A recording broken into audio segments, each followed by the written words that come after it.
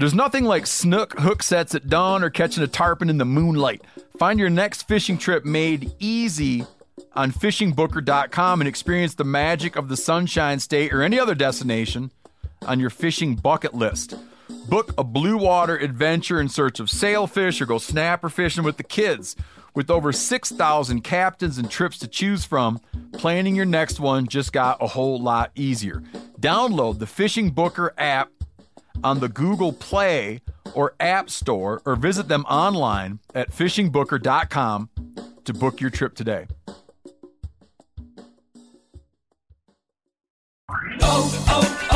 O'Reilly. Are your wiper blades chattering, skipping, or squeaking? Don't let streaks or smearing on your windshield compromise your visibility. When it's time to replace your wiper blades, stop by O'Reilly Auto Parts and see our selection. Our professional parts people will even install your new wiper blades while you wait. Stop by O'Reilly Auto Parts today. O'Reilly Auto Parts. You ever get that feeling the walls closing in, the concrete jungle suffocating you?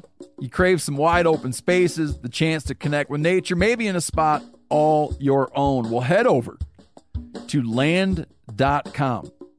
They've got ranches, forests, mountains, streams, you name it. Search by acreage. You can search by location. You can search by the kind of hunting and fishing you're dreaming of. Land.com. It is where the adventure begins. Hey, this is Tyler Jones, and you're listening to the Element Podcast.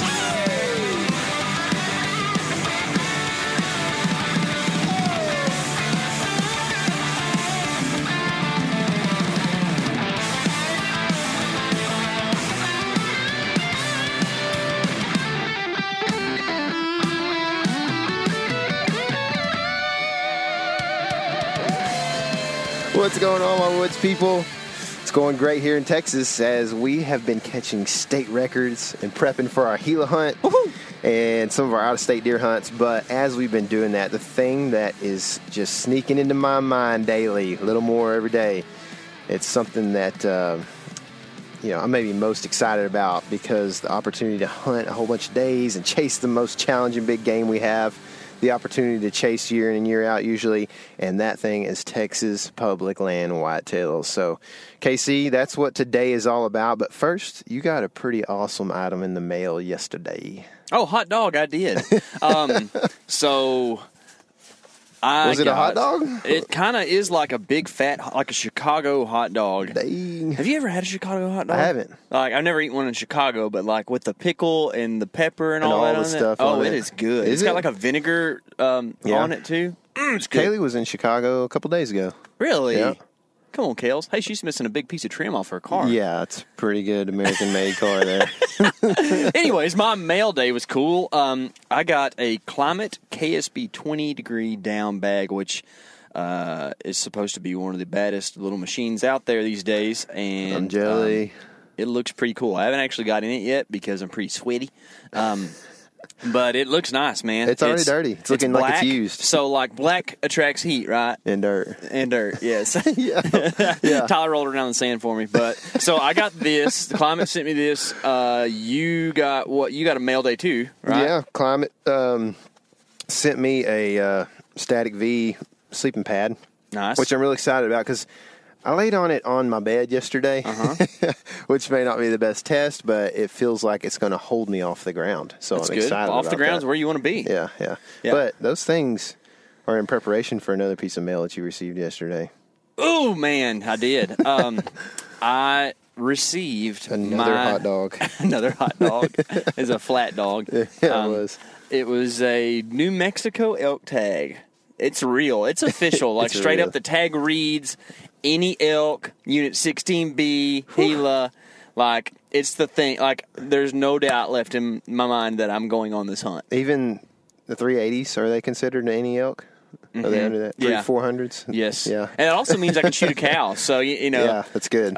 You want to, like, if we really want to be countercultural, just go to the Gila and shoot a cow. How mad would some people get? Oh, my gosh. You put in for that, Those are the mothers of the giant bulls. What are you doing? Yeah.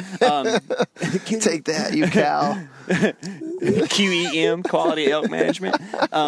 But yeah, so prep for that. That tag is actually really cool because in Colorado there's this real gray area, like confusing thing with the tag where it's a carcass tag, but then like when you separate the antlers and the meat, like you don't really know where to put the tag and all that. And I mean, we grew up just putting tags on antlers. It's just kind of what you do. Little it makes electrical sense. tape. Yeah, exactly.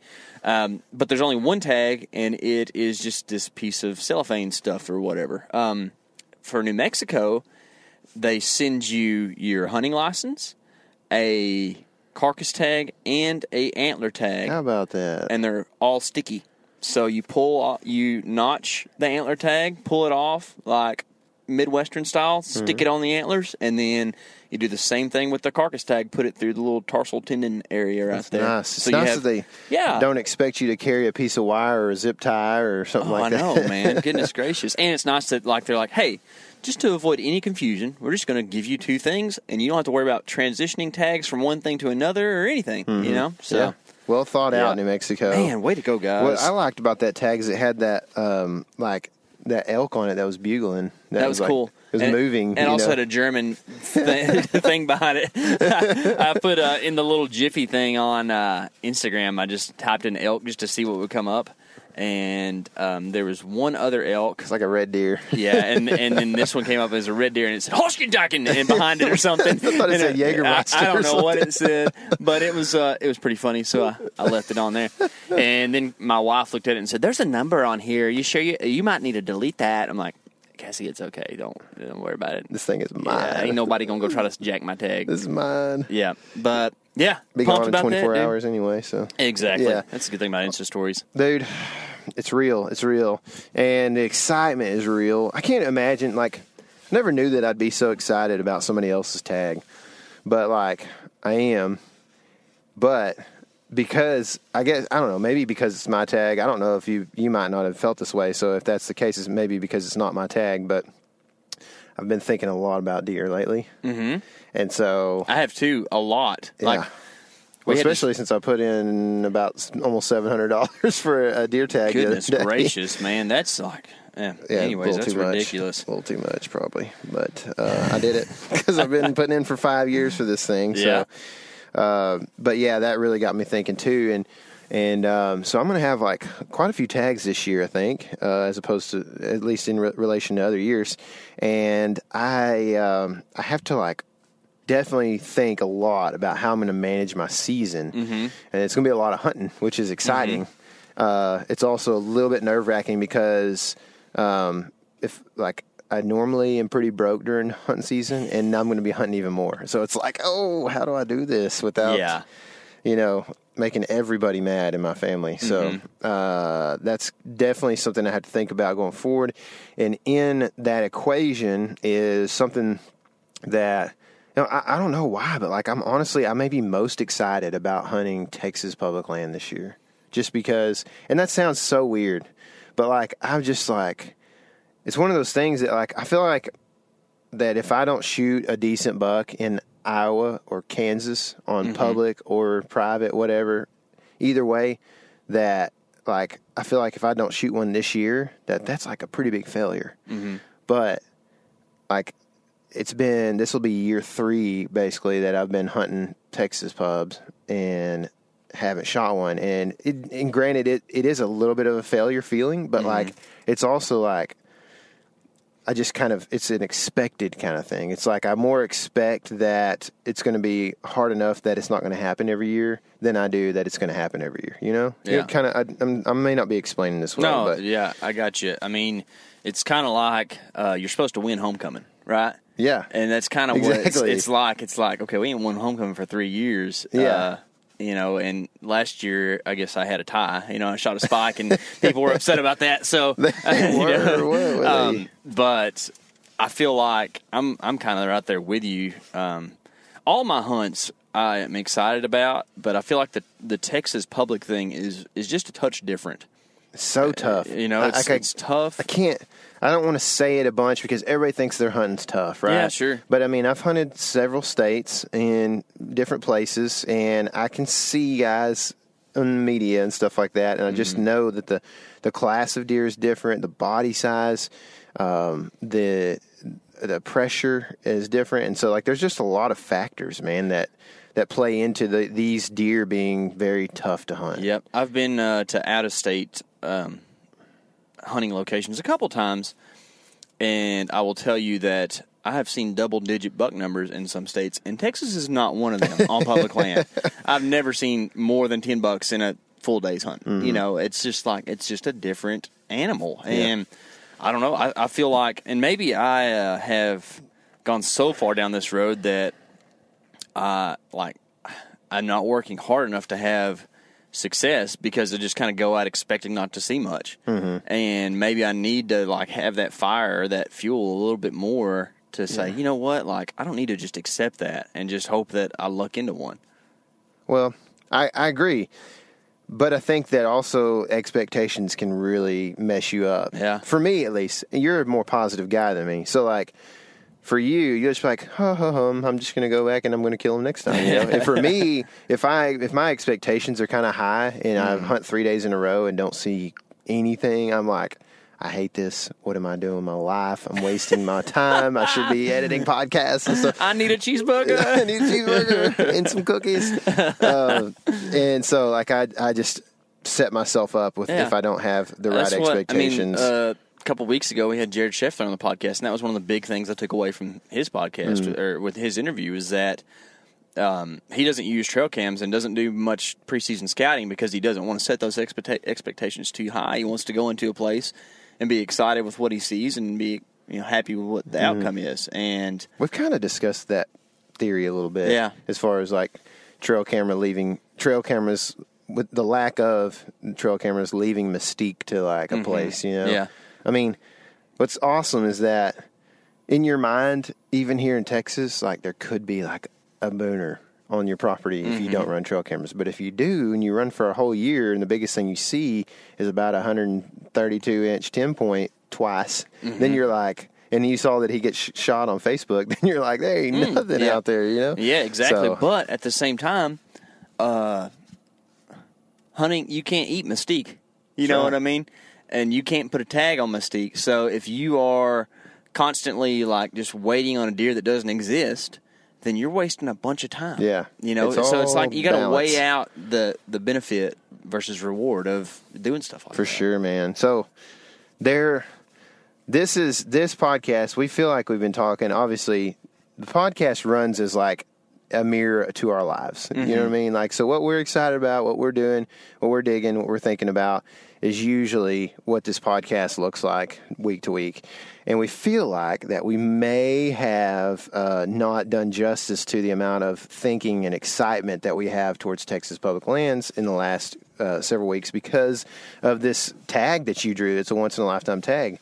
And so we wanted to just kind of bring light into that and let people in on our kind of our plan, the issues that we've seen on Texas like in the last few years and the reason we haven't been successful, or I haven't, and the reason that you ended up shooting, kind of having to pull the trigger on a spike last minute to get some meat, which I'm thankful for because I've made several stews and I still have a backstrap. I feel as if your half of the spike went further than mine. I haven't eaten very much of it. I mean, I've made several stews, but like we haven't just hammered it. We've been eating some fish and stuff like that. So I got you. mean, I've definitely been able to do a little bit of fishing this year and stuff like that. So that's been good. But that's good. Anyway, so our season didn't quite go like we had thought it might last year. And with all the scouting we did, we were like, oh yeah, we're good. We're going to, kill or whatever. And isn't that such a motif amongst most hunters though? Like how many people have the season they dream about? It doesn't happen pretty often. No. This is a pretty relatable thing to most people, I would think. And it's, something that happens to me almost every year. Yeah. I mean, our friend, just on a local level, Cody Beaver, that's been on the podcast before. Yeah. Like the last couple of years, his season hasn't gone like he wanted it to, due to, and this is not even like something that's like, I'm hunting and man, he was at 30 and he was behind a bush. This is like, I'm flooded out. Yeah. You know what I mean? You can't even control that at all. And so, dude, I mean, it's definitely, and we don't want to sound too negative going forward here for a second, because it's positive season right now. We're excited and we think that things are going to happen. So we're going to lay all the excitement and the plans out for you. But to set that up, what we want to do right here is talk about a few of the issues that we've seen that have been self-imposed, and maybe some issues that we see that we think could be changed, maybe on a department level as well. But we obviously don't have the expertise that biologists and things have. So, and also just on a social level too, like something that as hunters we all should probably work on and do a better job of as well. For sure, man, for sure.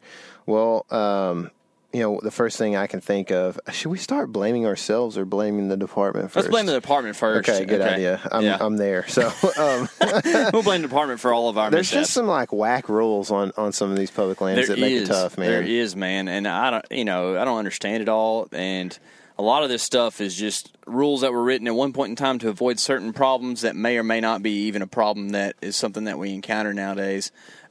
It's the one that always comes to mind for me is like the boundary rule. Yes. Like you got to be, what's the distance? Is it 50 yards? I think. It's like, really 50 yards from a boundary fence? Like, as far as I understand, like when I'm on my private land, if it's on my land, it's on my land, right? Like it's kind of verbatim.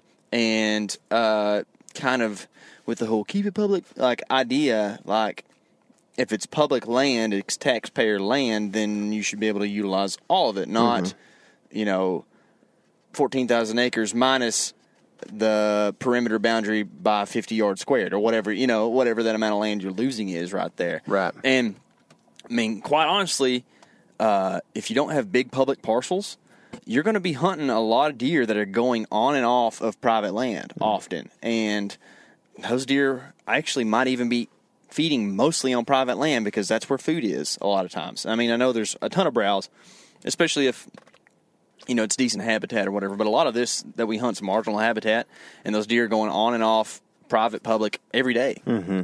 And it's pretty problematic. Well, deer are a creature of edge, right? Yeah. And a fence line is an edge almost always. You know what I mean? Like, even when a fence has been put in the middle of the woods, usually they have to clear a line of trees. You know what I mean? So it makes an edge of some sorts. And so, like, if you can't be... I mean, what's weird is that, like, you can set up 50 yards from the edge, right? And if you have confidence, can't you shoot to the edge of the fence? So what's the difference? I don't know. I mean, like the only thing that I see is that it eliminates the temptation for those to shoot deer on private from public. Yeah. If you're sitting on the fence line, right? Yeah. But that's what rules are for, right? Rules.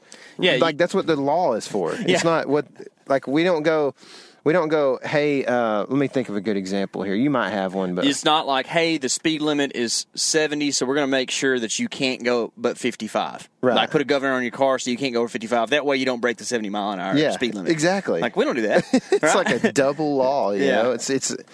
It's kind of hideous, man. And in all honesty, like, how many times, and this will probably be a motif that we see throughout these some of these rural issues, but like, how many times have we been walking down a edge of a property and seen ground blinds and tree stands set up within 50 yards of a property line? You know what I mean? Like, exactly. Guys aren't paying attention to it, and I don't think the game wardens care either, because they probably think it's a stupid law. But that's the thing. It's like, where do you draw the line of, like, what's being enforced and what's not? But then at the same time, like for us, we video record everything we do, or most everything we do, unless it's real bad we don't see any deer. yeah. But and you want to do everything by the book because you want to be a good example, and you also don't want to get in trouble. Yeah. Right?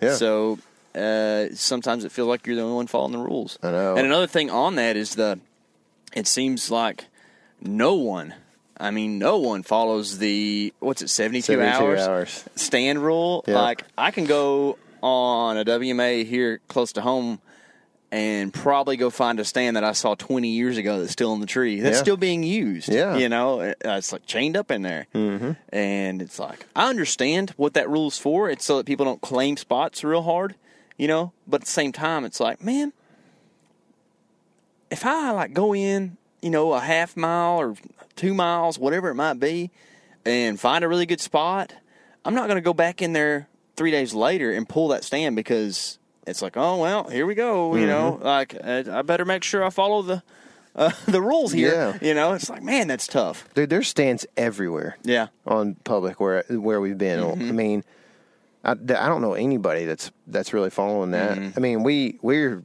in and out with our stands because we are always moving somewhere else, and we don't have a ton of running gun stands. stuff. So, but like, I just don't. There's not hardly. I mean, we met guys last year on some of the public properties that are like, yeah, I've been hunting here all year. You know what I mean? And to me, that makes sense. Like, there are other states that we've hunted that on public. They're like, yeah, put your stand in there and take it out. Just make sure it's out at the end of the year, And at the same time, if some guy is sitting in your stand when you come in that morning, he has the right to it. Yeah. You know what I mean? Like, how bad that would stink, but he has the right to it. It stinks, but I mean, you shouldn't have left it, kind of thing. I mean, you run that risk, and most guys are willing to take it. But that's another rule that's kind of funky to me that makes things kind of difficult. Is there anything else you can think of? Well, just to kind of go on with that one a little bit, what's funny is, like, I know of one place where there's a ladder stand you can see from the road.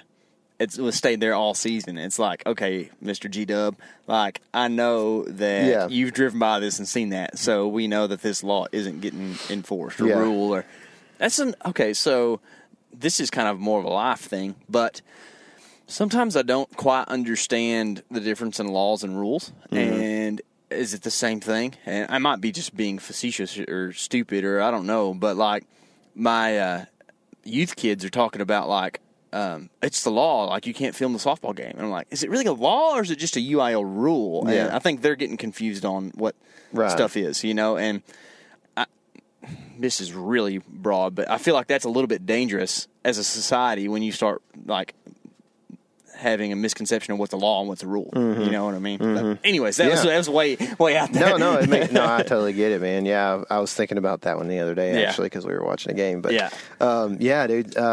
Another one that I can think of offhand is the antler restrictions rules that have definitely, like, some flaws, and we've talked about it before, so we won't talk about it much. But basically, if it's got a branched antler, it has to be 13 inches wide or wider. If both are branched. Right. Sorry. If it has both branched antlers. So if it doesn't have at least one unbranched antler, so one spike side, then it has to be over 13 inches wide, which is such a random thing. And, like, the guidelines in the booklet talk about, like, it's got to be to the ear tips. But, like, a 5 or 6 year old deer might have 16-inch ears. You know what I mean? So, like, there's that. And then, if it's a wide 2-year-old, he might not have 13-inch ears. Who knows? But maybe that's what's, the biologists consider that they're trying to eliminate as being a 2-year-old being shot. I don't know. But the thing is, it's a very hard rule to follow. And we have several deer on camera that you just know are 4+ years old, 4, 5, or 6. And they just don't make that. Like, there was one that you should have shot last year. Journey got sick, so I didn't get to go with you that morning. And if I'd have been in the tree, you'd have shot it on public last year. And if he had one big spike side, but if he had one little thing coming off of that, he wouldn't have been legal. Yeah, he was suddenly like not 8 legal. inches wide, whatever. And that same morning, I saw a 3-year-old that I probably would have liked to have shot just because it would have been fun to shoot a deer on Texas Public, but he didn't quite make that. Yeah. But I mean, there's no such thing as without a shadow of a doubt, because who really knows? But I look at that deer and say, that's a 3-year-old. Yeah. And, I mean, I never actually had a shot. I didn't draw on him, but he was really callable because I grunted him in a second time, so I could have shot that deer if he would have qualified. Yeah. Yeah. And that's another thing is, like, if they're close, most of the time guys they want to be ethical and law abiding. They're not going to shoot them. And if they don't really care about the laws, then they're going to shoot it. And whether, so it's kind of like, it's almost like the gun laws kind of thing. You know it's what I mean? One of those things where, like, I wish that instead of a law, we were more educated as a hunting society and just strove to shoot better. Strove. I love it. That's one of those. Strove. Had striven. We desired to shoot older age class deer until we didn't. Yeah. And if we would self-regulate, we wouldn't have to have regulation. It would just be an education. Yeah. I'm all about education over regulation in all aspects of my life. Yeah. So, and that would be and that would allow for us to say, you know what? That buck right there, he's got a little weird side over here. It's got a little fork on it, and he's got a big side over here, and he's probably like a mature buck. So I'm going to go ahead and shoot him, even though, you know what, he doesn't really meet what somebody somewhere decided was. Right. I'm just not, and I know I've voiced this, I'm not a big fan of the antler restriction thing. Yeah.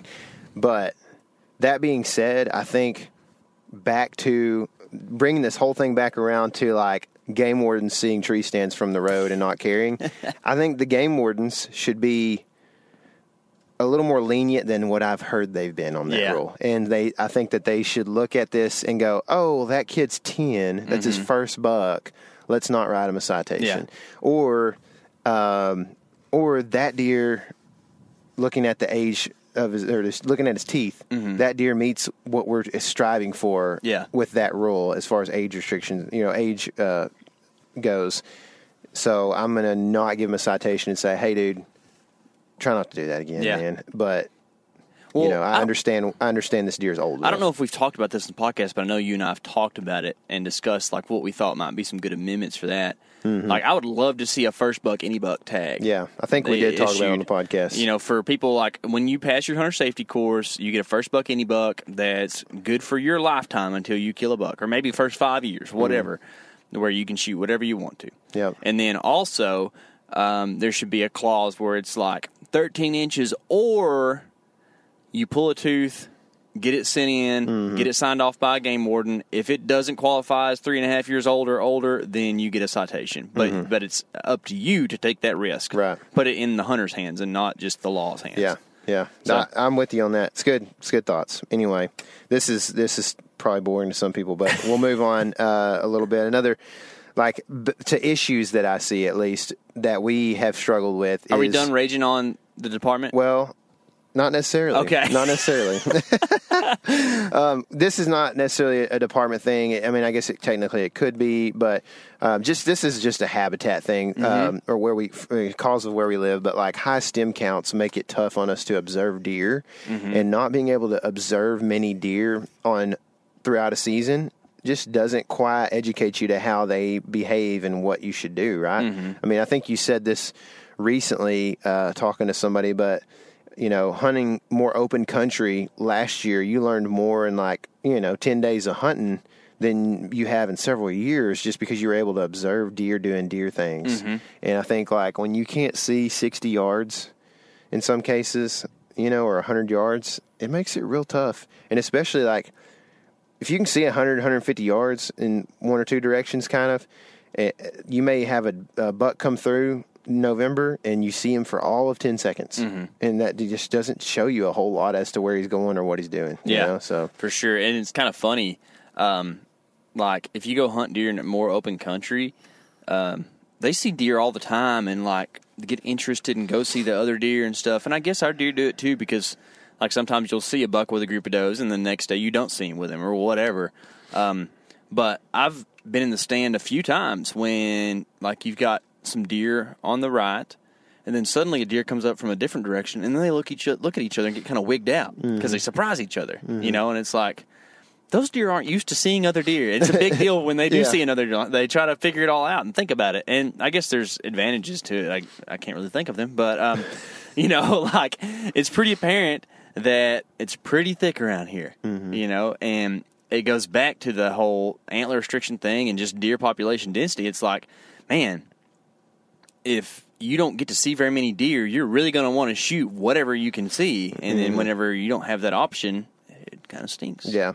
I think it allows properties to hold more hunters. Yeah. You know what I mean? I think that's an advantage. Sure. Because we have a ton of hunters, and that's one issue is pressure, but I think more hunters can be on a landscape that has more timber like that. So but that doesn't mean there's more deer. It probably means there's less deer per capita. They're all moving to private, you know, whatever. But I think a prime issue or a prime example of this issue is you can watch a video from it's from our PLC series from last year in 2018 Public Land Chronicles playlist on YouTube. But like we had been stalking around the week before and lost all our grunt calls and probably rattling horns and everything. Yeah, that was fun. And so the next time we hunted on pub in Texas, we were sitting in a stand and like 40 yards, we weren't able to get a shot. That's how thick it is. But at 40 yards, a deer comes down a trail and we're like, that's a good buck. And so he's like nose down in almost like a trot, you know, and we're like, it's quite hysterical what we do afterwards. But he's like coming through and we realize he's not going to come down our trail and he's going to follow these does that had gone through 10 or 15 minutes before. And we're like, and then I pick up my rattling horns and I start trying to give it to him at like 60 yards. And he just he has no care in the world, you know? And so we didn't even, like, I don't know if he even looked at us, but he was just so focused in on that smell. But that's kind of like a prime example of all of a sudden he shows up at 40 and at 70 he's out of our lives. Yeah. You know what I mean? Yeah, for sure. I mean, that was probably one of our better encounters of last season, and we saw that deer for 8 seconds. Yeah, you know, about as long as you could ride a bull. That's right. But you know, in thinking about that that piece of property in particular, like pressure was super high on that property, and several of the places we've been. I mean, we hunted another place. Like I said, we ran into some guys last year, and one guy we ran into was at like 11 a.m. He was coming in to check a camera, and he was like, "Yeah, well, Jim Bob over here hunts right here." And we like look, and like 100 yards is what he's talking about. He's not talking about like a quarter mile down. Yeah. And then he's like, "Yeah, and Sammy over here, you know, he hunts, and that's like one at 60 yards." There was literally like 5 guys hunting this one like little kind of funnel area, and none of them were seeing any deer. And the year before, we had noticed that there was deer in there, so that's why we were hunting there. And it just turned off, I guess, because there were so many people hunting it. So pressure was was another big factor in our season last year. But that doesn't I don't want to say that without saying that, especially me, I feel like made some pretty dumb decisions to hunt pressured areas because of a deer. You know what I mean? But, I mean, outside of the pressure on that place that you're trying to hunt that deer, you made good choices. You know what I mean? Right. Like the fact that you hunted a place that was heavily pressured was the bad choice. But like your hunting decisions while you were in there were good. You know, you made adjustments and made moves, and the same day I killed the spike, you almost killed deer too that day. Yeah, I should have killed. Yeah. That's a long story, but you can watch it. I heard deer coming and I thought it was squirrels, so that's cool. Usually it's the opposite, you know.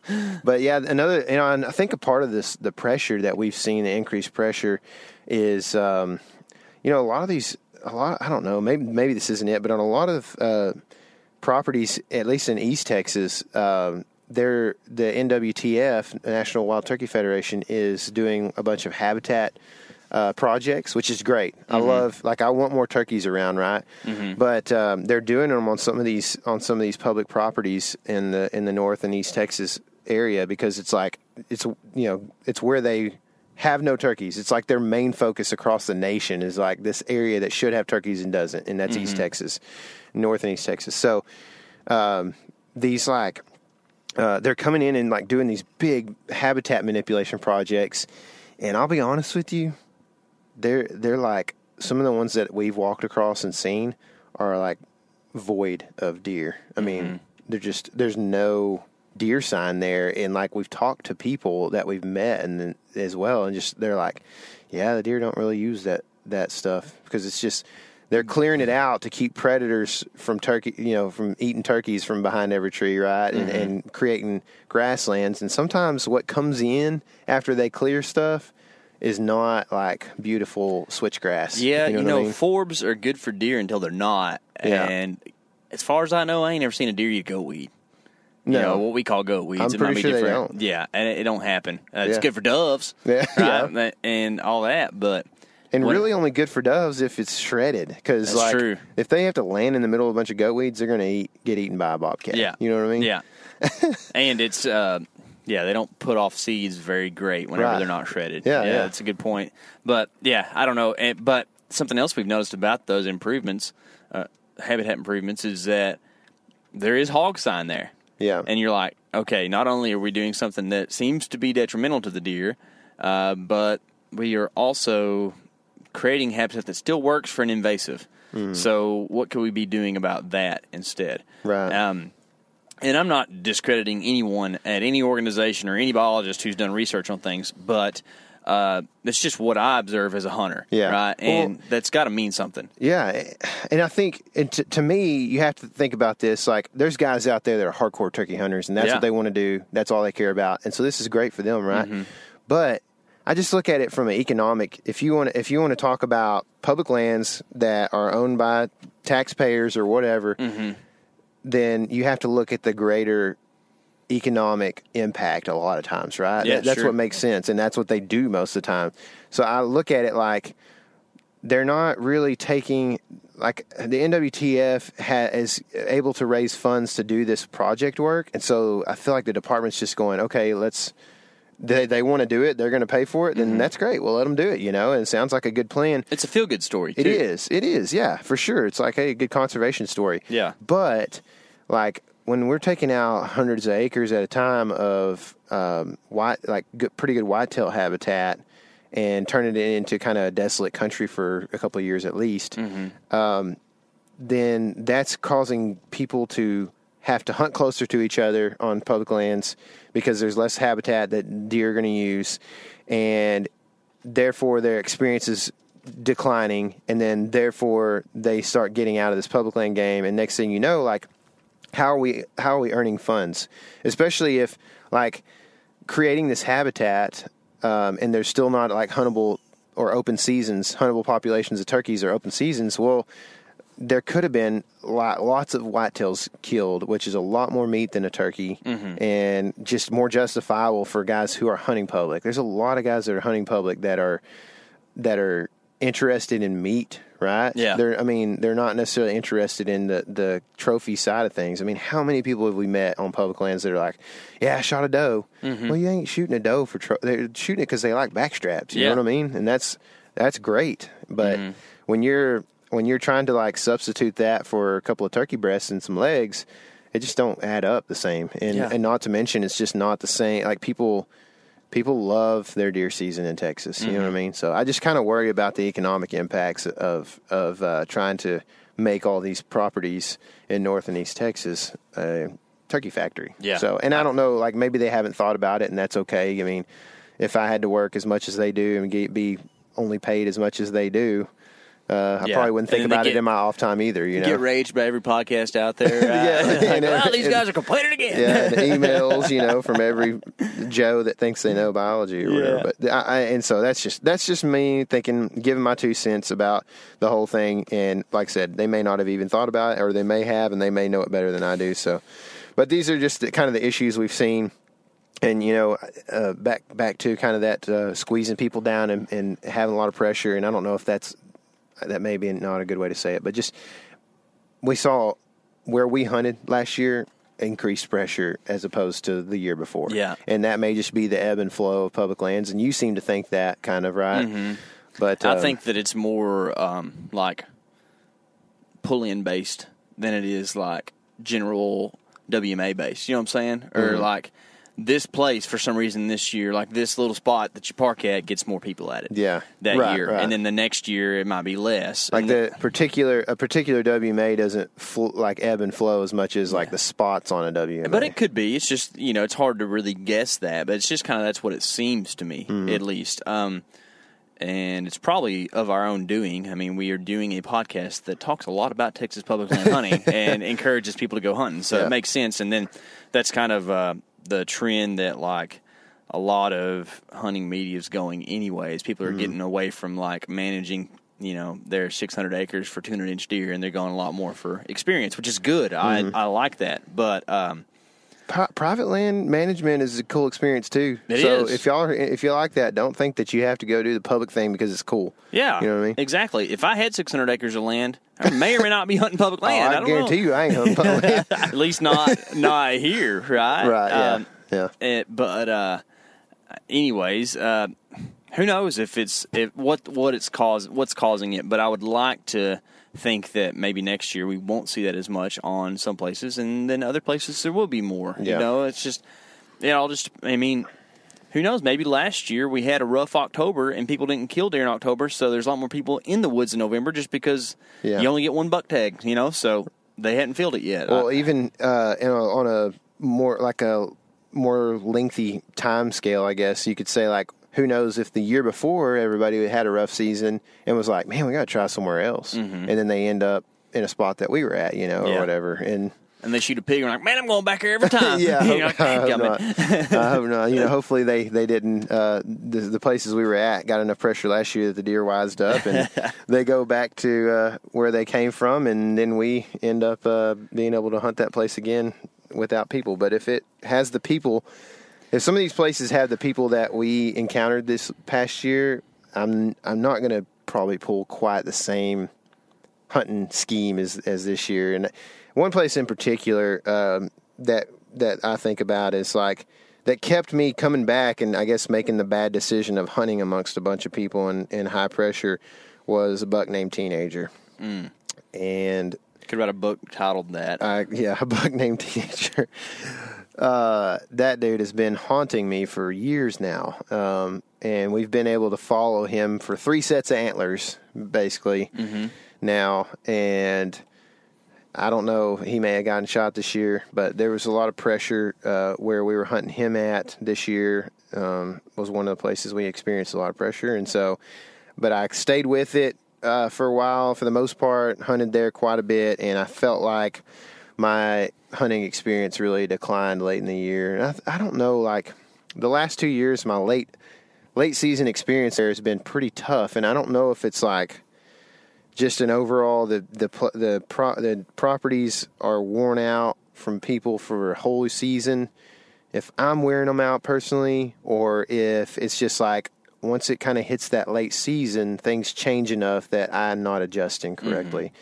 Mm-hmm. And we're talking late season as in like December 15th and on kind of thing, for the last month there. So, I feel like my goals with Teenager next year are basically, we haven't put any trail cameras out yet. By last year, by this time, we might have. I don't know. But we'll probably, when I get back from my trip and Casey gets back from his trip, we'll probably entertain getting some cameras out, because I think you're going to start being able to tell what's a legal buck at that moment or at that time. I saw a buck the other night in the headlights, and that was on probably May 26th, who had brow tines, and you could see his first branch. Saw one hitting the ditch on the way to the lodge the other night. Same thing. I was surprised. Yeah. I thought it was. I was thinking it was like mid-June before you could see that in the past, but maybe I was just off, or that buck might have done something sooner. But I mean, they're going to have identifiable antlers pretty quick. Yeah, but for sure. I think that. Go along with your Teenager stuff. Okay. Sorry, I don't want to get too far off track. Well, it's simple. Basically, it boils down to put trail cameras in the woods in about mid-July, or maybe late July, and then go check them. We'll probably, knowing us, check them once before then, but go check cameras right around the first of the season. And if we're picking up Teenager, I'll probably be in there quite a bit. If we're not, I may kind of just, if we haven't picked him up at all, I'll probably, I may still hunt in there, but I may hunt somewhere else. I'm not like opposed to it at all. And then basically check once or twice in the month of October and November. And if we don't pick him up or pick up any other reason to hunt in there, then I probably won't spend a ton of time in there, especially if there's pressure. But like, if we can pick him up on cameras, then my goal is to find oaks that he's going to be at and hunt oaks in October. Yeah. Before too many, and rightfully so. November is bad to the bone in all states. Mm-hmm. You know what I mean? And so people are going to be also hunting November. I so wish if I can do it more before spread out. Dadgummit. I know. I know. So, but yeah, and honestly, like where I'd like to hunt him, and or I think there's going to be some good oaks putting off this year. Hunts well on a north wind, and I think I can hunt well on a north wind there. And so a good cold front in October is kind of when I want to be there. So if I pick him up, that's the plan, man. And if I don't, then I'm gonna go with the flow. We're gonna have several cameras out, and we're gonna just check. And when we find a good buck using an area, that's where I want to be, man. Or I want to, find the oaks that he's going to be in October. My goal is not necessarily to hunt or kill a deer or to kill a deer in October, because I love hunting late season. And when I say late December on, Yeah. like I just love that time of year because not a whole lot else is going on, and it's still like 50 or 60 here, so it's fun. And it's cold and everything. Ticks are gone, mosquitoes, whatever. Maybe mosquitoes are gone. Maybe, yeah, depending on the day. Yeah. But that's just one of those things about hunting early that is going to stink, is the heat and the bugs. So I don't love it, but man, there's less pressure. There is that time of year, Yep. and I think that we shouldn't. At least for me, I don't want to put as much emphasis on trail cameras this year. I'm like in the past, we've done so many sweated out, nasty days, hanging trail cameras everywhere to get half of them stolen kind of days, and I think we did better last year at it still, but I still think that we might have spent a little bit too much time trying to preseason it out there. Yeah. When honestly, put cameras out, let them soak, and just go pull them, and stop jacking around too much in there. It's a good opportunity for other people to see you in there, to increase pressure on a place, and it's a good opportunity for you to booger deer. So just wait, and then. All right, so with that in mind, are you like, how do you plan to hunt? So are you just going to go Babylon until you feel like it's not happening there anymore? Or are you going to like how do you plan to hunt? Where do you plan to hunt without much reconnaissance? I don't feel like Babylon is a great early season spot. I feel deer go through there some, yeah, but it seems to really pick up late October to December 1st, and I don't really know for sure right now on the early season stuff, but I think that it's kind of more of let those trail cameras do some soaking and put them in good spots. And if you pick up a buck that is kind of a resident there, then you have an opportunity to go in there and try to find him early season and shoot him. Whereas, honestly, man, trying to go out on October 3rd and just go in somewhere hoping a deer walks by, it kind of stinks. Oh, yeah. Because there's a good chance you ain't going to see nothing. Last year. Yeah, we did. It got mosquitoed up. Outrageous. I took a picture of your hat, and there had to have been 15 on it. And you had just swatted it. You know what I mean? It was outrageous. I pretty much hid inside my clothes all evening. You did. It was bad. And we sweated a lot. Yeah, and it's all no deer. And I'm with you, dude. And that was a place with a ton of oak trees. There was tons of squirrels in there. So, they were in there eating acorns, and that the deer should have been in there, but they weren't for whatever reason, and probably because there's oaks everywhere. But yeah, I'm with you, man.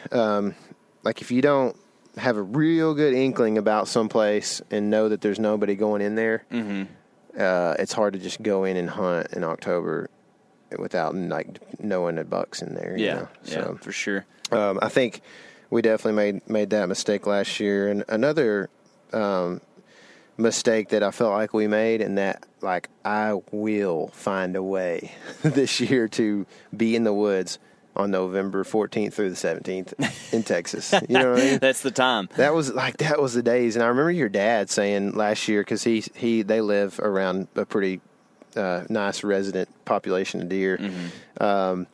And he was saying those days was like, that's when it was going down. The third week of November was when it happens. He said about November. I don't remember. It's about November 17th. They're going to be going everywhere down here. And we pulled a couple of trail cameras last year that were just. We were like, why were we not here during one of those 3 or 4 days? Well, it's because we're running around being crazy. We were, man. We were doing dumb things. I don't know, and that's kind of like the catch-22 of doing a bunch of scouting and figuring out, finding the new places. You end up neglecting places that you shouldn't because you're trying to scheme it in your head, and you come up with this big fanciful idea what's going to work well, and you don't go see deer, and then they're where you knew they were Yeah, originally. yeah. You know, They are where we knew they were. man, what a novel statement, right? I don't know. I tell you what, though, man, I shot a deer in public last year. That was a win for me, right? It was a baby, but he was tasty, and we both have eaten him. I want to shoot 2 deer on Texas public next year. Tall That's feet. something I want to do, and that can be 2 does. Yeah. It can be 2 does, yes. It physically could be 2 does as well. But I would be fine with that. I'd love to shoot a buck, a good buck, a big buck, a giant buck. But, I think that a mistake I made last year was like, you can go too far down the road of enjoying the hunt, if that makes sense. And sometimes part of making it a hunt is actually shooting something. I kind of did a lot of like woods watching last year, and didn't take shots sometimes when maybe I should have. And, the whole like, oh, I'm not going to shoot this doe even though I need meat because I don't want to booger this place because a buck might come through here. Not doing that this year? I don't think so. I don't know. It depends on what. Babylon? I don't know, maybe. I don't know. Place is awesome. Shooting stuff is fun. Yeah, it is. And I didn't get to do very much of it last year. And I don't know. It just, I feel like that would increase my enjoyment, is being able to do that and not have the expectations of, well, I'm going to deprive myself of this, so maybe I can have something else, See, that's what, to me, that's like, that would be, I don't know. It's so hard when you think about messing a place up, shooting a doe when you're hunting a buck in there, right? But like that would be, what would be awesome is if we could find a place next year where we're like, man, there's not a shooter buck in here, but there's a bunch of does. Let's just go over there on some random afternoon and hunt them, moving to food or whatever, and smoke some does. You know what I mean? Yeah. That would be fun, and so you don't have to worry about it so much. So like finding those spots, I think would be kind of cool. Maybe even setting ourselves up to have like 2 cameras that we think might be that particular situation. Yeah, and you never know. You might find the buck mecca. That's the thing too. Is we've got a bunch of does patterned in here. Let's go in here in cold front and like, oh, look who showed up. You know what I mean? Like I'm going to shoot him instead. Yeah, exactly. But yeah, I think that just there's your mystique right there, right? Ooh, that's it. That's right. Find the does, find the bucks. Man, it's like, is that a new concept? You would think otherwise with all the buck bedding talk we've heard the last several years. Yeah.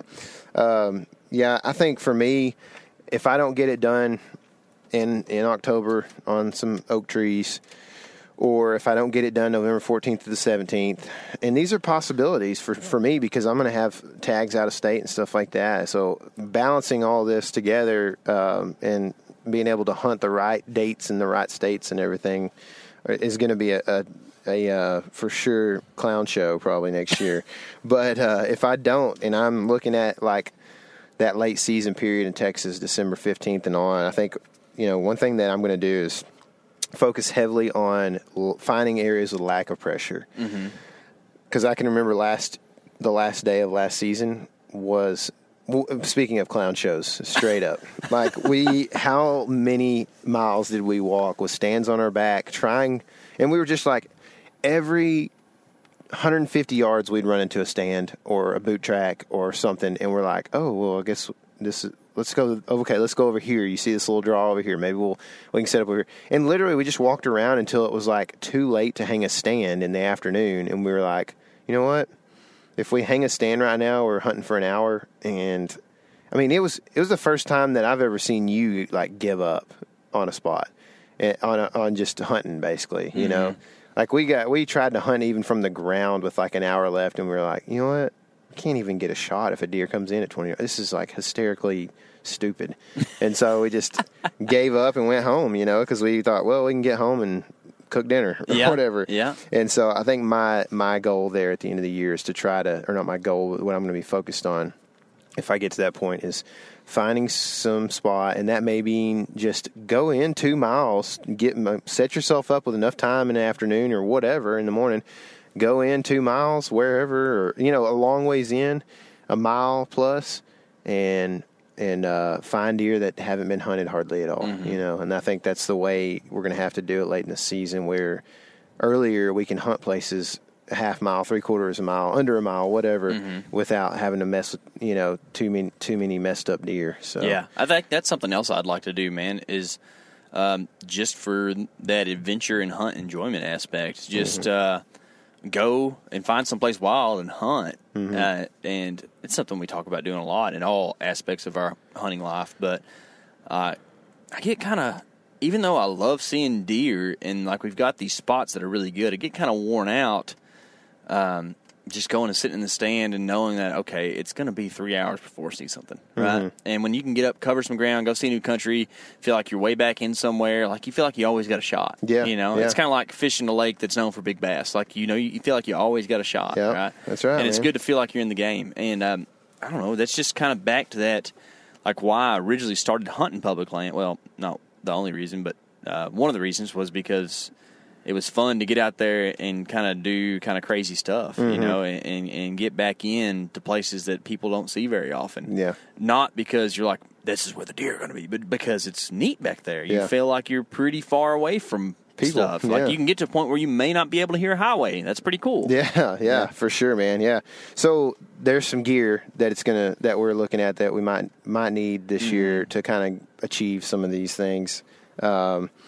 For me, like you carry that Sika Flash 20 bag, man, that thing, like, it's built as like a day pack for mountain hunting, right? But the thing is like been pretty clutch for deer hunting. It's nice. Thinking about it, man. It's really roomy, and carry a elk quarter in there, right? Carry an elk quarter, maybe a whole Texas deer, just field dressed. Put the whole thing in there. I don't know, but it's nice. It's got like buckles and straps on the outside you can put stand on, but you end up with the weight in a weird spot when you do that, but it functions. So it's nice for that. I do think that we're going to be getting some packs for Western hunting this year, and I'm kind of wondering how that's going to function for what we're talking about, because if we get packs that have like meat shelves, load shelves in them, then you can use it for a deer stand too. And then you got the stand close to your back in a good spot for the weight, and then you've got your, the rest of your clothes and stuff in your pack that straps to the frame and kind of snugs your deer stand in between it. Kind of a neat deal. Yeah, good concept there. We also have thought about going standless in general too on some of these trips. We do a decent amount of stuff from the ground if we go like to the Midwest or whatever.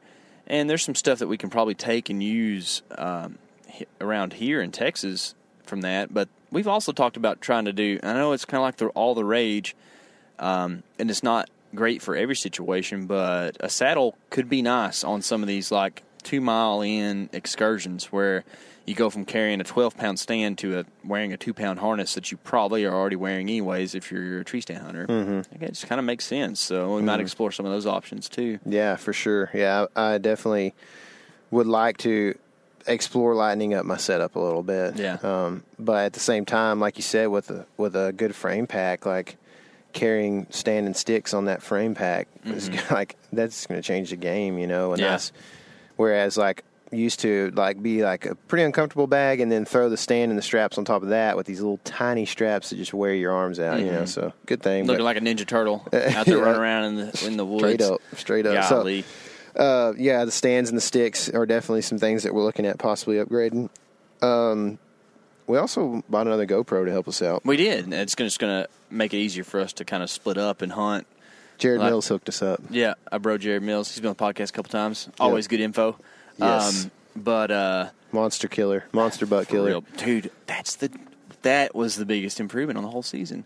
We got the big buck killing GoPro. Yeah. It's going to have good mojo. Charm. Yeah, dude.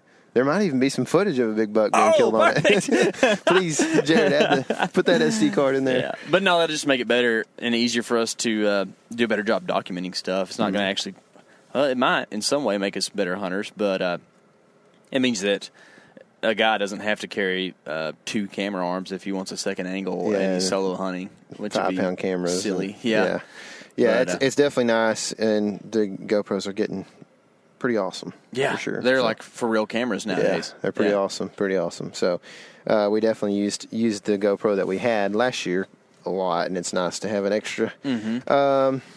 So with all this kind of talked about, and you kind of mentioned your goal this earlier, but shooting 2 deer on public What about bucks? Like, what are you looking at? What's going to keep you from pulling the trigger, or what's going to make you pull the trigger? I think that I need to honestly be a touch less selfish about killing a big buck in Texas. I think that if I have an opportunity at a decent buck that would make me happy to shoot, I need to go ahead and shoot it, and then we will just work on getting you a big buck. Dude, I'm going to have some good tags this year. You ain't got to worry about me. I am too, though. But, but that's what, why hold off, man? I just want to shoot stuff, Yeah. And that might sound crude if you just took that little excerpt from the podcast, but, honestly, I was stoked to kill a spike last year. Why would I not be stoked to kill a 3-year-old this year that's, a good-looking buck? Mm-hmm. I don't know. So you're saying if he's legal, you're going to shoot him? Not a little pencily little baby that just happens to be 13, but, like a deer, it's like, oh, that's a good-looking buck. Mm-hmm. I'll probably shoot him and be excited about it. Cool. That's not to say that I'm not going to try to target some of the bigger bucks that we've got on camera. What if you got a couple of big ones in an area and it's October 25th and a 3-year-old, one of those good-looking bucks that you're talking about comes in? I mean, that's going to be a tough call. It's going to be tough, but I got out-of-state tags to fill too, Sure. And it's like if I can fill a tag or two here, that leaves me just a little bit less pressure around here, like personal pressure to get that done, so I can kind of concentrate on some of the out-of-state stuff. Yeah, makes sense. It's not like your season isn't ending. Like when I was younger, if I shot a deer, my season was over because I didn't have the resources or the knowledge to go elsewhere to go hunt, and now I do. And it's like, why not shoot something? Yeah, With the tags that I'm going to have, the decisions are going to be so week to week based, I think, and depending on where I've shot one or what I've got located or whatever. But I do feel like it's going to be hard for me to shoot in Texas anything that's not pretty good before that November 14th to 17th window. Yeah. Just because of what we saw last year on some cameras. Yeah, I could see that for sure. But if it's like November 12th and one comes through that's kind of good buck, but not like as big as some of the other ones we have, and I still haven't filled any tags in any other states, it might be a different story. You know what I mean? But I don't know. I mean, you can hunt pretty late in Texas, and so I kind of would almost I don't know. I don't know. Who knows what's going to happen? But I almost would rather have that chance at the November 14th to 17th window in Texas and eat a tag at the end of the year than shoot kind of a pencil horn before the 14th to the 17th. I don't know. So that's just kind of, we'll have to see week to week. It's also June and we're talking about this. Yeah, you know what I mean? So I know we should be talking about trout fishing because that's what I'm going to be doing here for a month. Well, it's saying come September, the hype of the season coming up might change and be like, dude, I'm holding out for 150. I think it's good to talk about it now. That way you can go back and look at your more realistic self that was a few months behind. Yeah, exactly. Back, I'm like, okay, I'm probably right. Back when I was in a sane state of mind, I should probably do what I was saying. Yeah, back before pre-rut. Yeah, exactly. So as far as preparations go to achieve these goals, anything in particular jump out at you? Well, I have to buy more arrows because I used a lot of them last year. That doesn't mean I killed that much, but I killed a few things. You're going to use one in September, so you better make sure you have a few. That's right. But I don't know. I mean, not minus what we already talked about, a little bit of gear stuff we're going to add. Not really. Just I think working on myself mentally more probably be the bigger thing. Being more open-minded, being more willing to differentiate from the plan, and any map scouting or anything. There'll be a little bit of that. A little bit of looking at some new properties too, because I feel like also if you go to a new property, you lose some of that. Man, I need to go kill one of those big bucks in there. It's pretty cool to go to a new place on the third day of hunting that area. You kill a 3-year-old, and it's like, all right, I feel pretty good about it. Yeah. But it's kind of like whenever it's a place you've hunted for a long time, you're like, man, I've been hunting this place since before this deer was born, and now I'm going to shoot him, you know what I mean, or whatever. I don't know. Anyways, you kind of know what I'm saying. Yeah, for sure. But I think I need to just prepare myself mentally to kind of really take in the season and know, like, I want to do in the deer season what it takes for me to look back on February 1st and say, you know what, that was pretty good. You know, I don't want to be like, man, look at these daggum tags I got right here. You know? Yeah. I hear you. I mean, that's where I'm at pretty much. I need that mental preparation. I need the mental preparation just to, like, not get down about things. And I think I've been working on that, just being around you and learning, like, how to do that. I think I've gotten better over the last few years, and hopefully I'll continue to keep getting better. Yeah. But something that we both are pretty bad about is, like, once it starts getting to that December 15th range or whatever, just doing the same thing over and over again, hoping it works. Because we get all, like, creative earlier in the season, and then, like, we get burned by our creativity a couple times. Well, like, okay, I'm just gonna go sit. Yeah, and you start start out with like 8 spots, and then all of a sudden, like, 4 of them, Jimmy John and Billy Don. Everybody else thought that spot was good too, and now you got 4 spots. Oh well, we have this wind, and technically only 1 or 2 spots works with this wind, and now it's like I got hardly anywhere to go. So, I mean, that's when maybe we just go, okay, we're going way back. We're gonna do something new. So, and as far as, like, preparation for me, that mental side of things for sure. But then I got a new bow, new to me, but 2011 Matthews. Nice. So I can't even remember what it's called, but I shot it a few times and it's good. But ZXT, isn't it?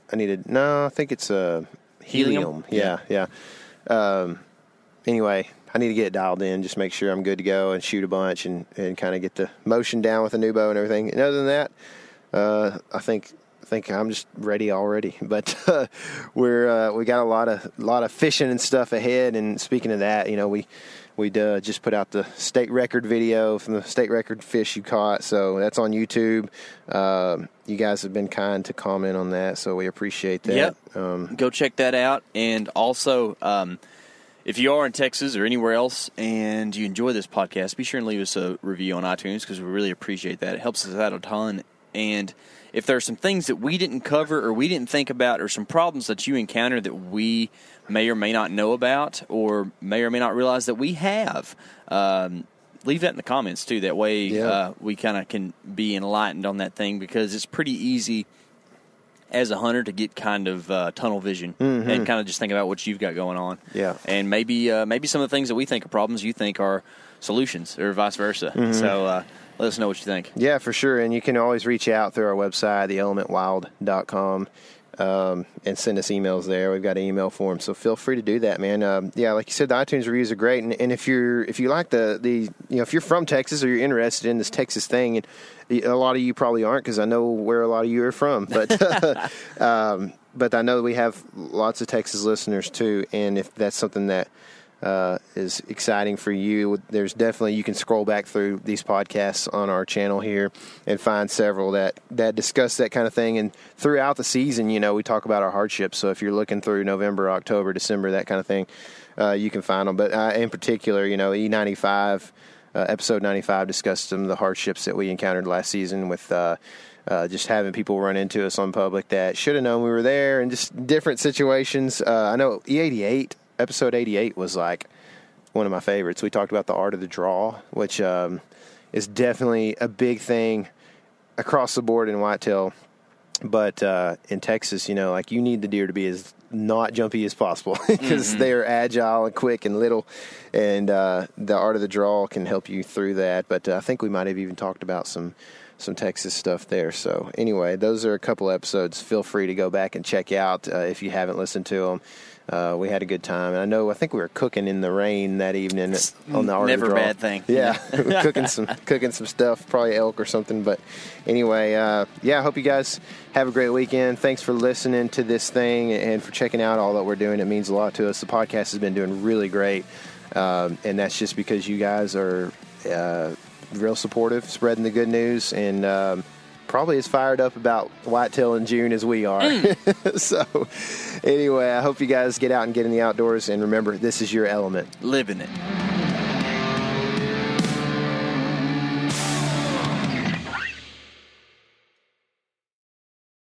You ever get that feeling the walls closing in, the concrete jungle suffocating you?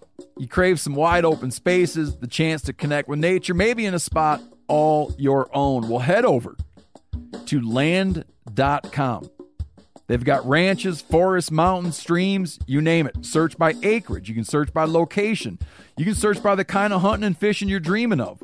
Land.com. It is where the adventure begins.